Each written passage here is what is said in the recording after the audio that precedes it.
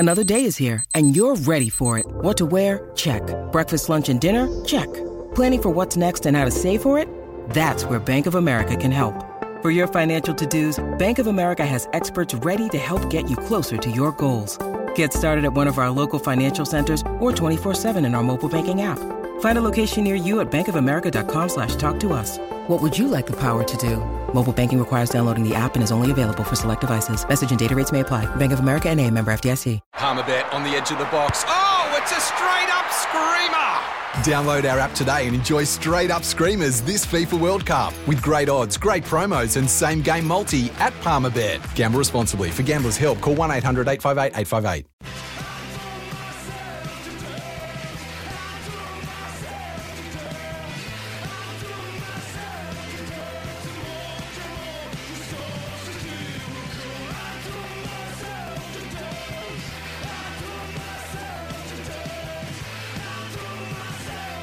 The Sporting Capital with Sam Hargraves on SEN.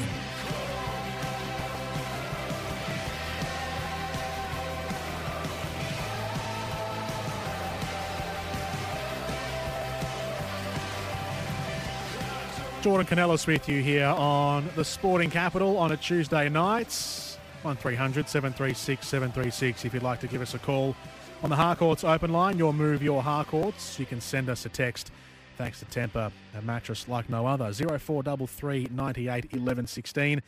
The Sporting Capital with a bit of a mishmash tonight. We'll go here and there and everywhere chatting about sport. We'll keep the footy going for a little bit because there's a few things I want to talk about. Com Game starts in 2 days. The 28th is when it begins, and we'll have coverage for you here on SEN. We brought you the Olympics last year, so why not bring you the Com Games coming to you from Birmingham? In a couple of days from now, there'll be some great Aussie moments, hopefully, on the way in the Commonwealth Games. So we might just chat a bit about which Aussies to look out for and what to get excited about. There was a text that came in earlier, though. Well, there was actually a couple, so there was a few things I need to address. One that came in about Brayden Maynard and his shoulder injury.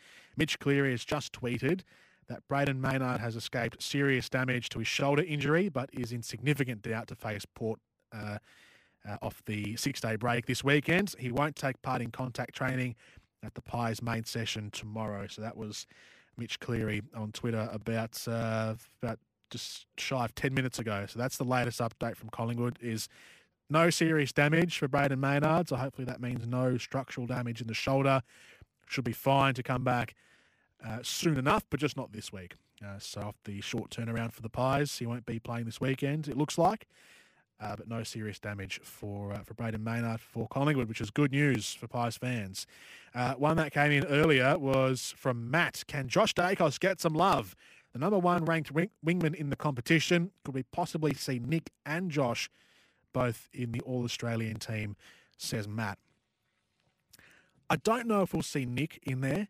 And while his first season has been really good, and there wouldn't be any reason to not see him in the squad of 40 players, I don't know if he'll get the final nods to be in the All-Australian team. It would be amazing if he is picked, though. So a rookie player, first season, or not literally a rookie player, not on the rookie list, but a rookie in the sense that it's his first season in the league, getting an All-Australian berth. Wouldn't be too many players who've done that. Not as an 18, 19-year-old first-year player. There might have been a mature age player. I don't know. Did Tim Kelly get All-Australian in his first season? He would have been, well, he was mature age. But for a young player, for a first-year player, right out of the TAC Cup / NAB League, out of the draft, getting into the All-Australian team. Not sure if that's been done before. Maybe Chris Judd. Don't know if he got All-Australian in his first season, but Josh Dacos, though, I won't say definitely in the 22, but I'd say he's a lock for the 40. He's been really good. He's been very, very good this season. There've been quite a few Collingwood players, actually, but he would be one of the one of the front-running wingmen in the competition to get a look in for a spot in the All-Australian team. Now, Kane Cornes and Hutchie had a couple of things to say about All-Australian selections on Footy Classified last night. This is Kane Cornes and Hutchie talking about, firstly, Mark Blicavs What position? Any position. That's my whole point. He's the only All-Australian that can play all 18 positions. Yeah. He's the most versatile footballer the game has ever produced. He's a shut-down midfielder and a ruckman and a centre-half back when he needs to be. You're just jumping on the back of all the other hype. Has he had that big a year? He'll win Geelong's best and fairest in the top team. He's an important player in the structure of Geelong, but has he had an All-Australian season? Should Mark Blicavs be in the All-Australian team? Are we being almost seduced by Mark Blicavs' supreme versatility that we're seeing him be picked in all these fantasy All-Australian teams, phantom All-Australian teams at this stage in the season? Has he actually been effective enough for Geelong to get an All-Australian berth? My answer to that is yes. I think he has. I think he's been great for Geelong. His versatility has allowed him, it's enabled him to be a key contributor for the Cats, and most weeks he is, I guess from a numerical perspective, is putting out a high output, but even just from an impact perspective, so regardless of whether he gets a stat for what he does or not, his impact for the Cats has really helped them through midfield and through his flexibility around the ground. So I think he would be a look. I don't want to lock anyone in just now for the All-Australian team. I know we're only 4 weeks from the season. There's probably half a dozen players who you could lock into the team, to the All-Australian side. But for Mark Blicavs, I think he is odds on to be in the All-Australian team for his flexibility. There was actually a text that came in yesterday, which I found curious. We were talking about with Matt Rendell, which ruckman should get into the team, and someone sent in almost a list, like a list of ruckmen. There was 4 names on there: Gawn, Darcy. Who was the other one? It might have been Draper. Gawn, Darcy, Draper, and Blicavs. And they said Gawn, Darcy, or Draper gets on the field as the first ruckman, and then pick Mark Blicavs as the second ruckman on the bench, no matter what happens. So it's funny that we're almost putting 3, or this text anyway, this was just one text message, putting 3 other ruckmen ahead of Mark Blicavs. So in effect was having Mark Blicavs as the 4th best ruckman, but still picking him in the team anyway.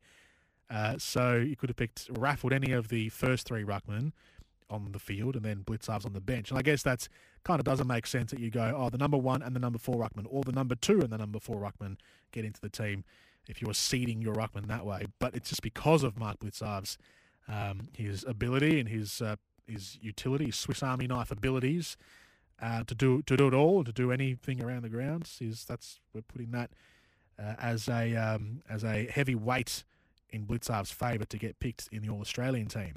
The other one they had, so a little discussion, Kane Corns, was about Adam Saad being picked on the halfback flank in the All-Australian team. I think he's the best halfback in the game right now. His game yesterday, so he's in your All-Australian if you didn't watch it, go and watch it. He defends as hard as anyone, and then he does this. He's using the ball better than any halfback in the game, but he's also defending. His intercept work is elite. He just ripped this game apart yesterday. Like that kick there, I mean, not many players in the game can do that. So I think he right now is currently the best halfback in the game, and that's what he's doing. Is Adam Saad the best halfback flanker in the game? Do you agree with Kane Corns? Some people might say the man on the other flank in the same team is maybe a better chance to being in the All-Australian team. Sam Doherty, is he ahead of Adam Saad? I like Adam Saad. It's one of my favourite players in the league to watch, but has he been the best halfback flanker in the league? From pretty much the start of the season, and then not that I was predicting him to make the All-Australian team, but I've been enjoying his work from the start of the season to now, is Jack Sinclair from St Kilda. I think Sinclair has been probably the most consistent halfback flanker across the season, one of the most impactful halfback flankers as well. So not just playing consistently at an average level, but consistently at a good level. I think he would be the one for me that I would put in first as a halfback flanker into the All-Australian team. And then the other one is Daniel Rioli. I think his season has been phenomenal. Could you have all 3 of them in the team? Probably not. So I'm talking Saad, Sinclair, and Rioli. So I'm just parking Doherty to one side for a second, and the others, because there's a whole bunch. Probably not. I think the selectors would probably just have the 2 players on the flanks, and then not pick one on the bench. So who would be your front runners for the All-Australian team on the halfback flank? Is Adam Saad a lock, as Kane Corns has said, effectively? He's calling him the best halfback flanker in the game. 0433 98 11 16 to send through your text messages. Already there's been a hot and cold differential on the text machine about Mark Blicavs. So the first one said, yes, he should. The second one says, do your homework. Numerically, he stinks. Do some proper research. 6 games, he's had 14 touches or less with barely any metres gained. And then the third one says, Blicavs is literally a once-in-a-generation player like no other. Wherever he's picked, he's worthy. So there you go. It's literally the one extreme to the other. Now, to the middle text, so I did state that, yes, numerically he has been decent, not every week, but the impact on the game is probably is where Mark Blicavs really shines. Is that he's doing ruck work, so he's not going to always get big numbers, but his ability to be a ruckman and then transform effectively into a fourth midfielder is where his that's the flexibility he brings, and that's where his influence and his worth really lies. He is a lock 100%, says Luke. On Adam Sard, Sard is better than Doherty by a mile, no comparison. Doherty gets plenty of cheap possessions and turns it over frequently. Sard never turns it over and creates turnovers in favour of Carlton, says Luke. He's a lock 100%. So there you go. Differing opinions coming through on the text machine, 0433 98 11 16. Patrick Dangerfield was on SEN earlier today and spoke about the players in the stadiums not being the benefit of a countdown clock like the viewers have on TV. This is Patrick Dangerfield.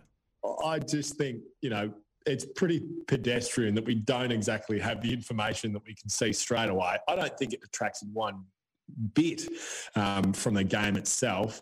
And as a supporter, if you don't want to watch it or look at it, don't look at it.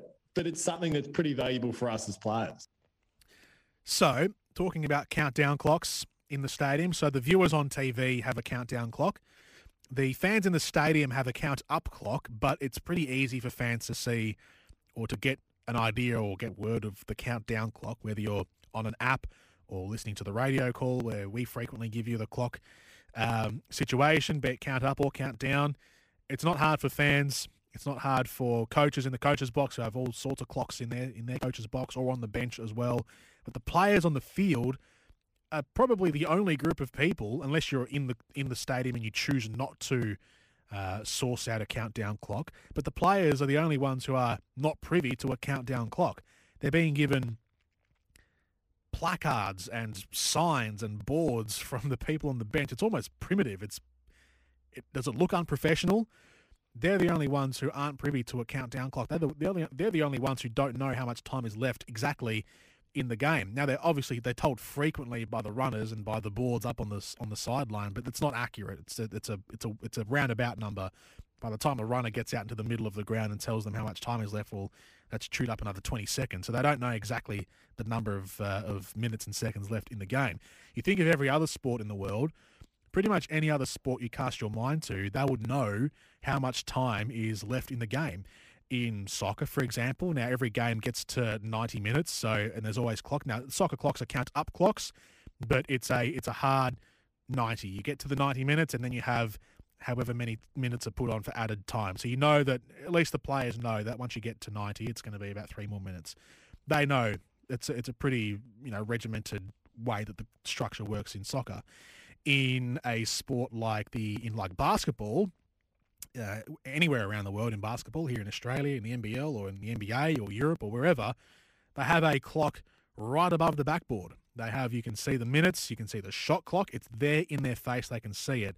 I'd be pretty certain that, some stadiums would have the screens in the middle of the roof, that sort of four-sided cube that hangs down from the ceiling. That would have a clock on it as well for the fans in the stadium to see how much time is left in the game.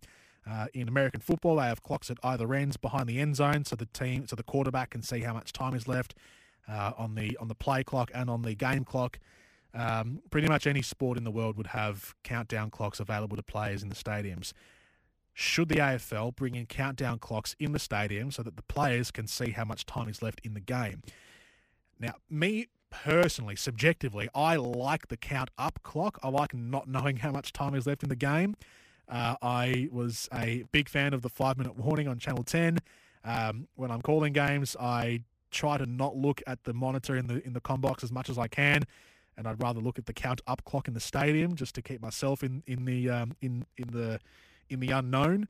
But for players, they practice game situations like that in training where they have 2-minute drills, 1-minute drills, 30-second drills on what they would do in a game-dying situation when they're 5 points down or 2 goals down or 2 points down or whatever the case may be for situations around the ground. They can't effectively action those plans if they don't have the exact time readily available to them at any point in the game. So should we bring in a countdown clock where it counts from 20 down to 0 into the stadiums to benefit the players? There's no real reason why we don't. Maybe the only reason we have the count up clocks in the stadium is for drama. It's just for theatrical effect. Or maybe we don't have the capacity to have countdown clocks in the stadiums. Maybe we don't have the technology, but I think that'd be bogus that you couldn't have a countdown clock. Of course you could have a countdown clock. It's not that hard. So should we have countdown clocks in the stadiums? 0433 98 11 16. No on the countdown clock. Then you don't have moments like we had on the weekends. Do you forget why they introduced that rule? It's to stop teams wasting time at the end of the game or quarters. Daniel says, no way on the countdown clock. It's not knowing. That adds to the drama. Look at the last 2 weeks. Don't worry about the grounds, boys. Players should wear proper boots. Says another one, says Chris. That's why the AFL is so special. Change nothing, says Steve on the Gold Coast. Robert says, seriously, just making up issues out of nothing. Get real, says Robert. So, suit yourself, Robert. 0433 98 11 16. Should we have countdown clocks in the stadiums for players or not? I like the drama. I like the drama of a count up clock, but for the players' benefit, there really isn't any reason why, apart from the time wasting, but that's just good game management, isn't it? Teams do it anyway, whether it's count down or count up. Teams are going to kick backwards and chew up time off the clock if they have the lead. It's going to happen regardless. So should we bring it in or not? Let's take a break. Get your thoughts after this. You're listening to The Sporting Capital with Sam Hargraves on SEN.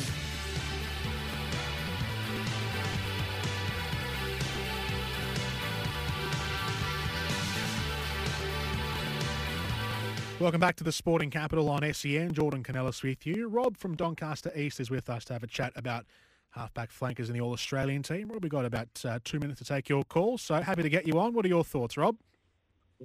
G'day, mate. I wanted to talk about, I know Sam Doherty and Adam Saad are very good. They should be right up there in the side, but I think one that nearly trumps them all is Nick Dacos. I think he's named in that position each week, and he hasn't missed a game. I know he's a first-year player, but he hasn't missed a game, and he's having an impact every week. I just wanted to see what you thought about that. So you think, I'm not trying to prejudice against Nick Dacos by saying he's a first-year player and therefore would be on the back foot for getting an All-Australian team, but his influence on the halfback flank has genuinely been great this season for Collingwood. But do you think he would be? Do you think the select? I don't know. I feel like the selectors might have a prejudice against that just because he's a first-year player against experienced players who have been performing this well this season. I don't disagree with you, but that might be the only thing. Yeah, well, I think that if that happens, I think that would be the reason. But I guess if you're picking the best side. You probably got to put that aside and think, oh, yes, he is a first-year player, but, I mean, have a look what he does every week. So yeah. I think that would have to be – it just depends which way they go, though. You're right. Yeah, exactly. Thank you for the call, Rob. Appreciate it. Rob from Doncaster East. A couple of text messages to finish off the hour, finish off the half hour, because we've got Rob Arnold coming up on the other side of this. I love a Sunday 3:20 game. It's perfect.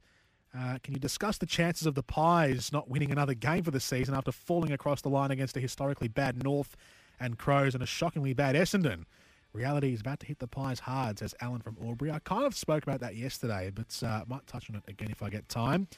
I think the players not knowing the clock actually adds a real unique flavour to the sport. I can imagine the players would feel quite anxious, and I think it would probably make the game a little more exciting than knowing how much time you have left. Couple of thoughts there. Rob Arnold from Ride Media is going to chat Tour de France after this. You're listening to The Sporting Capital with Sam Hargraves on SEN.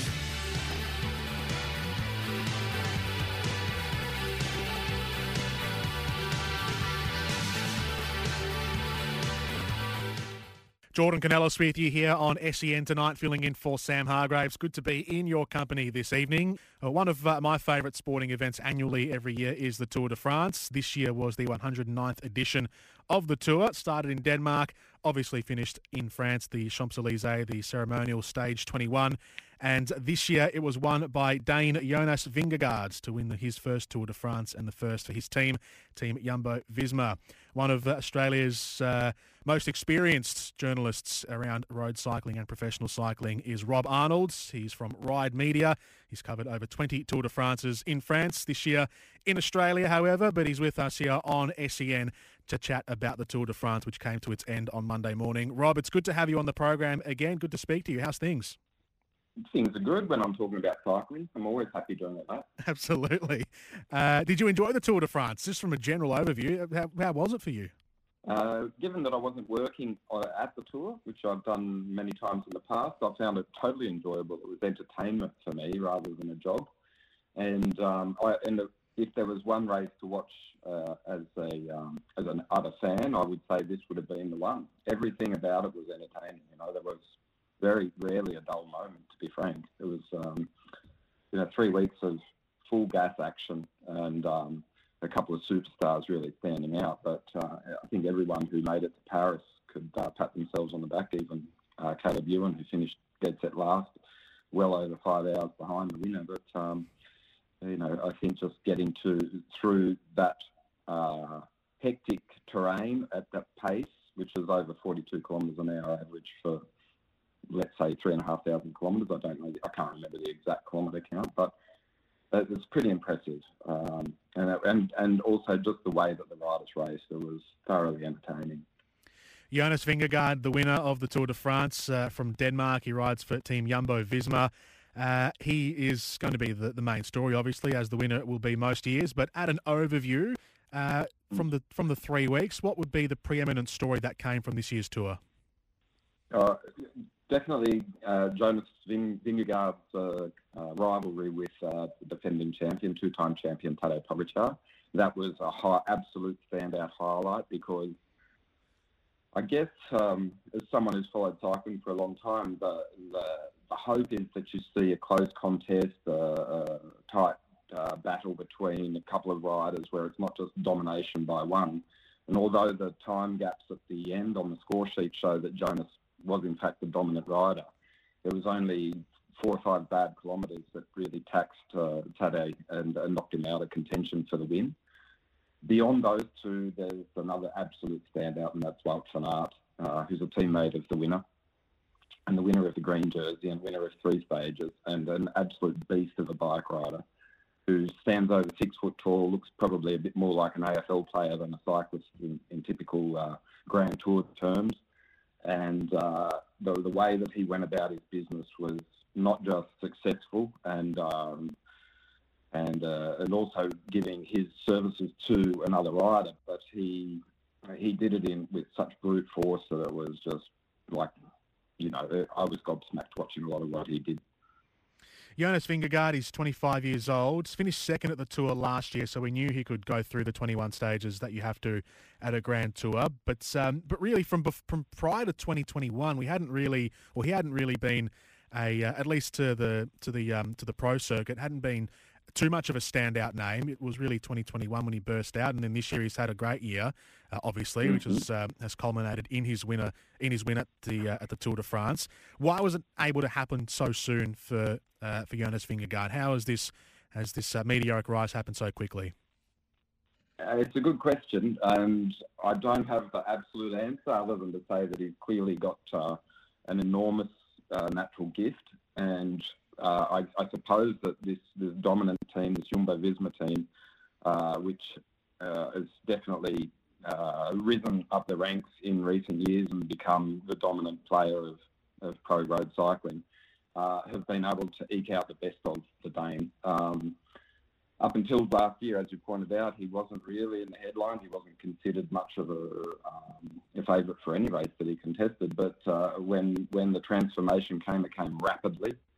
And he turned himself into not just the most amazing climber I've seen in years, but someone who who can go up mountains fast, but also doesn't lose time on the flats or in time trials. So it's a complete package now, and exactly what Jumbo-Visma did to transform him from, the block of granite and into the incredible specimen that he is. I don't know, but they've certainly turned around someone with a decent reputation and turned him into something amazing and a standout rider of his generation.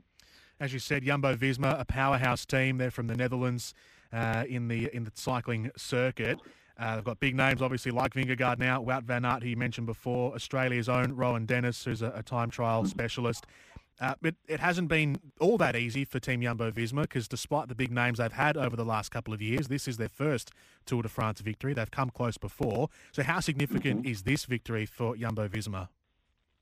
It's huge on so many levels. I could go really long with the answer on this, Jordan, so be warned. But just to give a quick sort of overview of the history of this team, it was established in 1996 as what was Rabobank at the time, and that was the title sponsor. Rabobank stayed with the team through thick and thin over many years, and then after a 20-year association and on the cusp of winning the Tour in 2007, it got rocked by a scandal where Michael Rasmussen was another Dane riding for the Dutch team, and he was on the edge of basically on the cusp of winning the Tour de France in 2007, and then a couple of things came to light that he'd lied about his whereabouts, and effectively the team booted him out of the Tour after stage 17, despite him wearing the yellow jersey as the race leader. So that was as close as they've come from the beginning of their time as a pro cycling team to winning the Tour de France. Then in 2020 they came second again with Primož Roglič, but it looked like the Slovenian who came second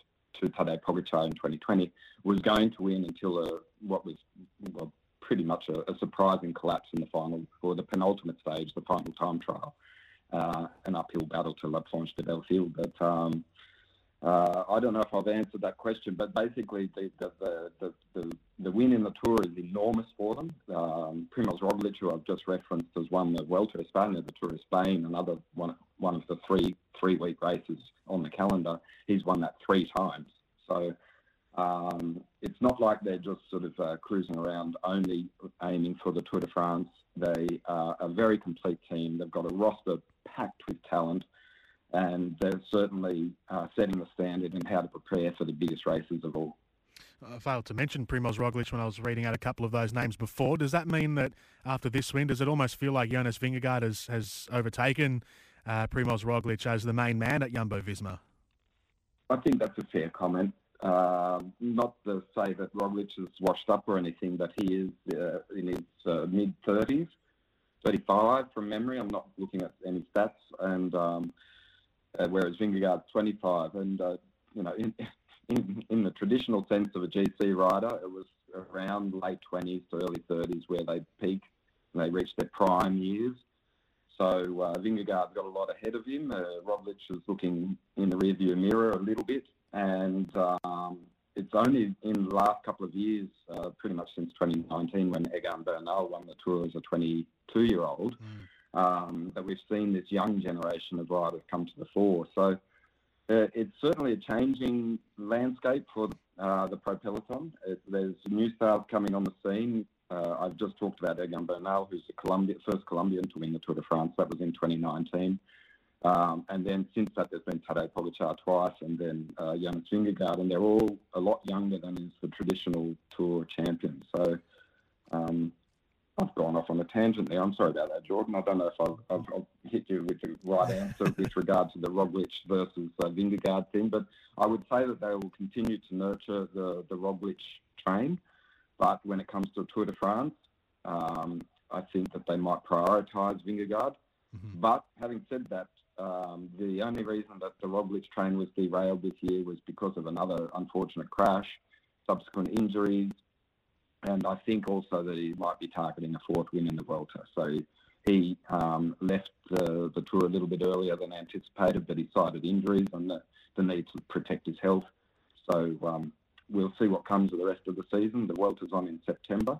And then late in September, we hope to see all of them turn up in Wollongong for the World Championships, which are going to be fantastic. I know it's actually less than 2 months now until the Worlds come to Wollongong. Absolutely. That's painted the picture very well, because that was going to be one of my next questions about the young generation. So it feels like the last decade or so of Tour de France cycling, we've seen groundbreaking moments. So when Chris Froome was winning his multiple Tour de France's, it felt like we were watching a modern legend create his legacy by collecting multiple yellow jerseys.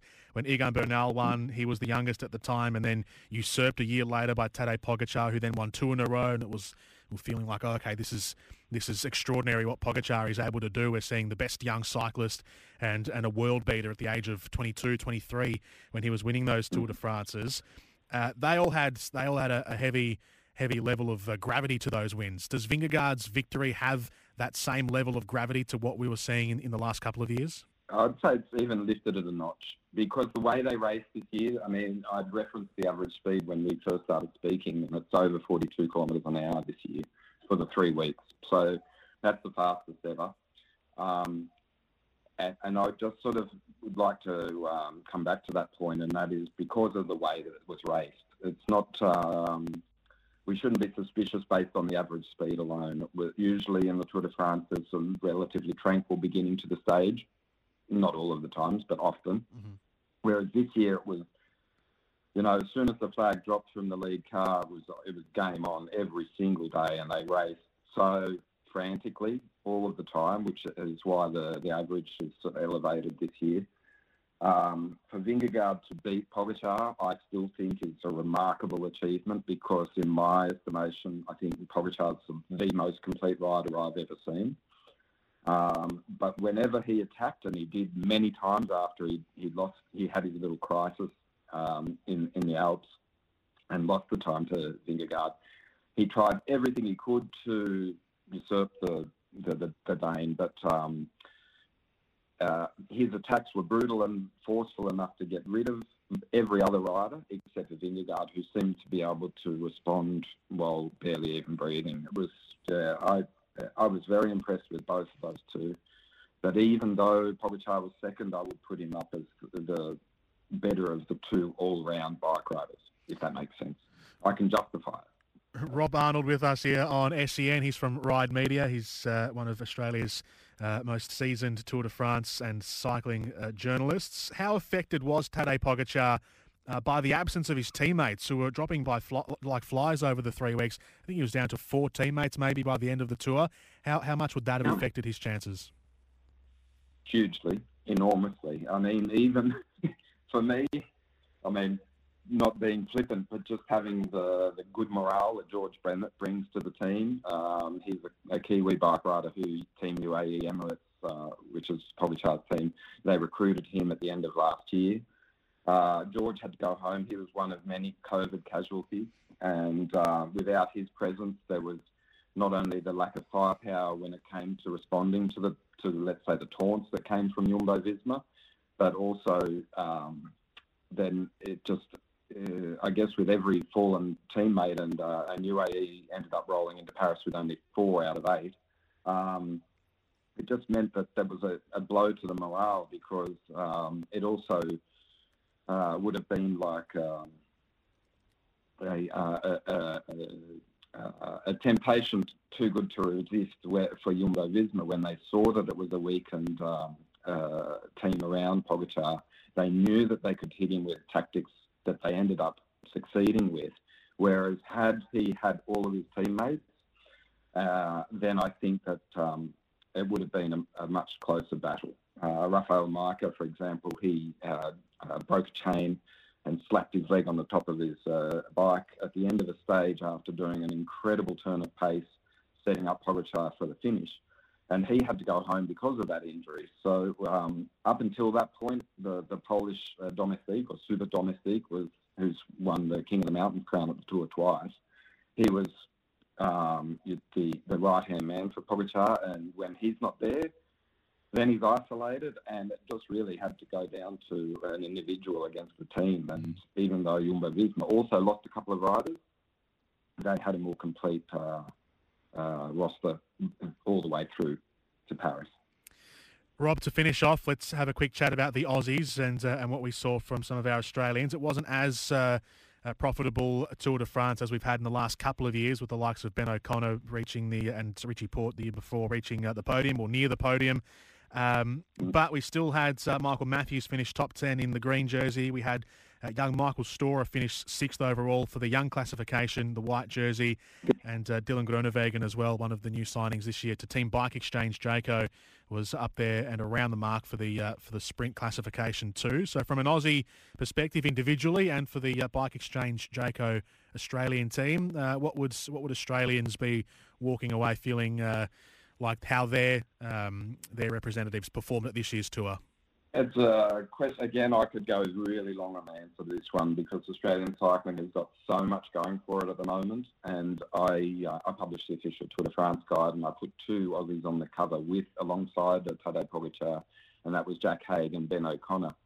Jack Haig finished 3rd in the Vuelta, which I've talked about before, the Spanish Grand Tour, last year, and Ben O'Connor was 4th in the Tour de France and won a stage last year. So, and that was his debut in the race. So, by just on those facts alone, I believe that they were genuine GC contenders.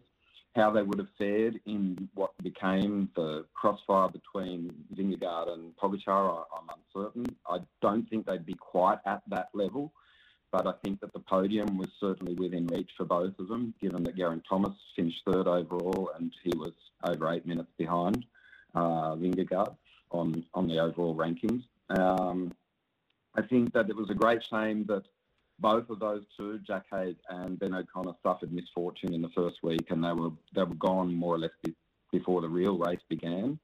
That was a huge upset because when there's an Australian in contention for GC, the general classification, the yellow jersey, then it's much more exciting. It becomes a race that lures in Aussie fans, and I think it makes it more captivating for it to be a little bit parochial.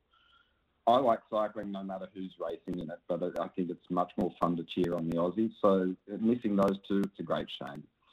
But then we can move forward and then look to highlight moments, which was Simon Clarke's brilliant win in stage 6 when he was basically done and dusted. He was kaput, finished. He'd worked really hard to be in a long breakaway that day over a rough pavé road, sort of made famous by a race called Paris-Roubaix, a one-day classic in April.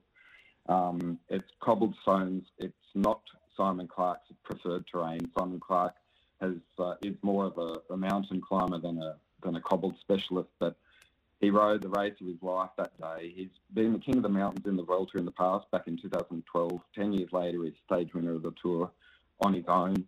In 2013, he was part of what was Orica Green Edge at the time, and they won the team time trial in Nice, so he has won a stage before. But to see him cross the line in Arenberg as winner of stage 6 gave me goosebumps, and even now, talking about it weeks after the fact, it's a highlight of the sporting year for me.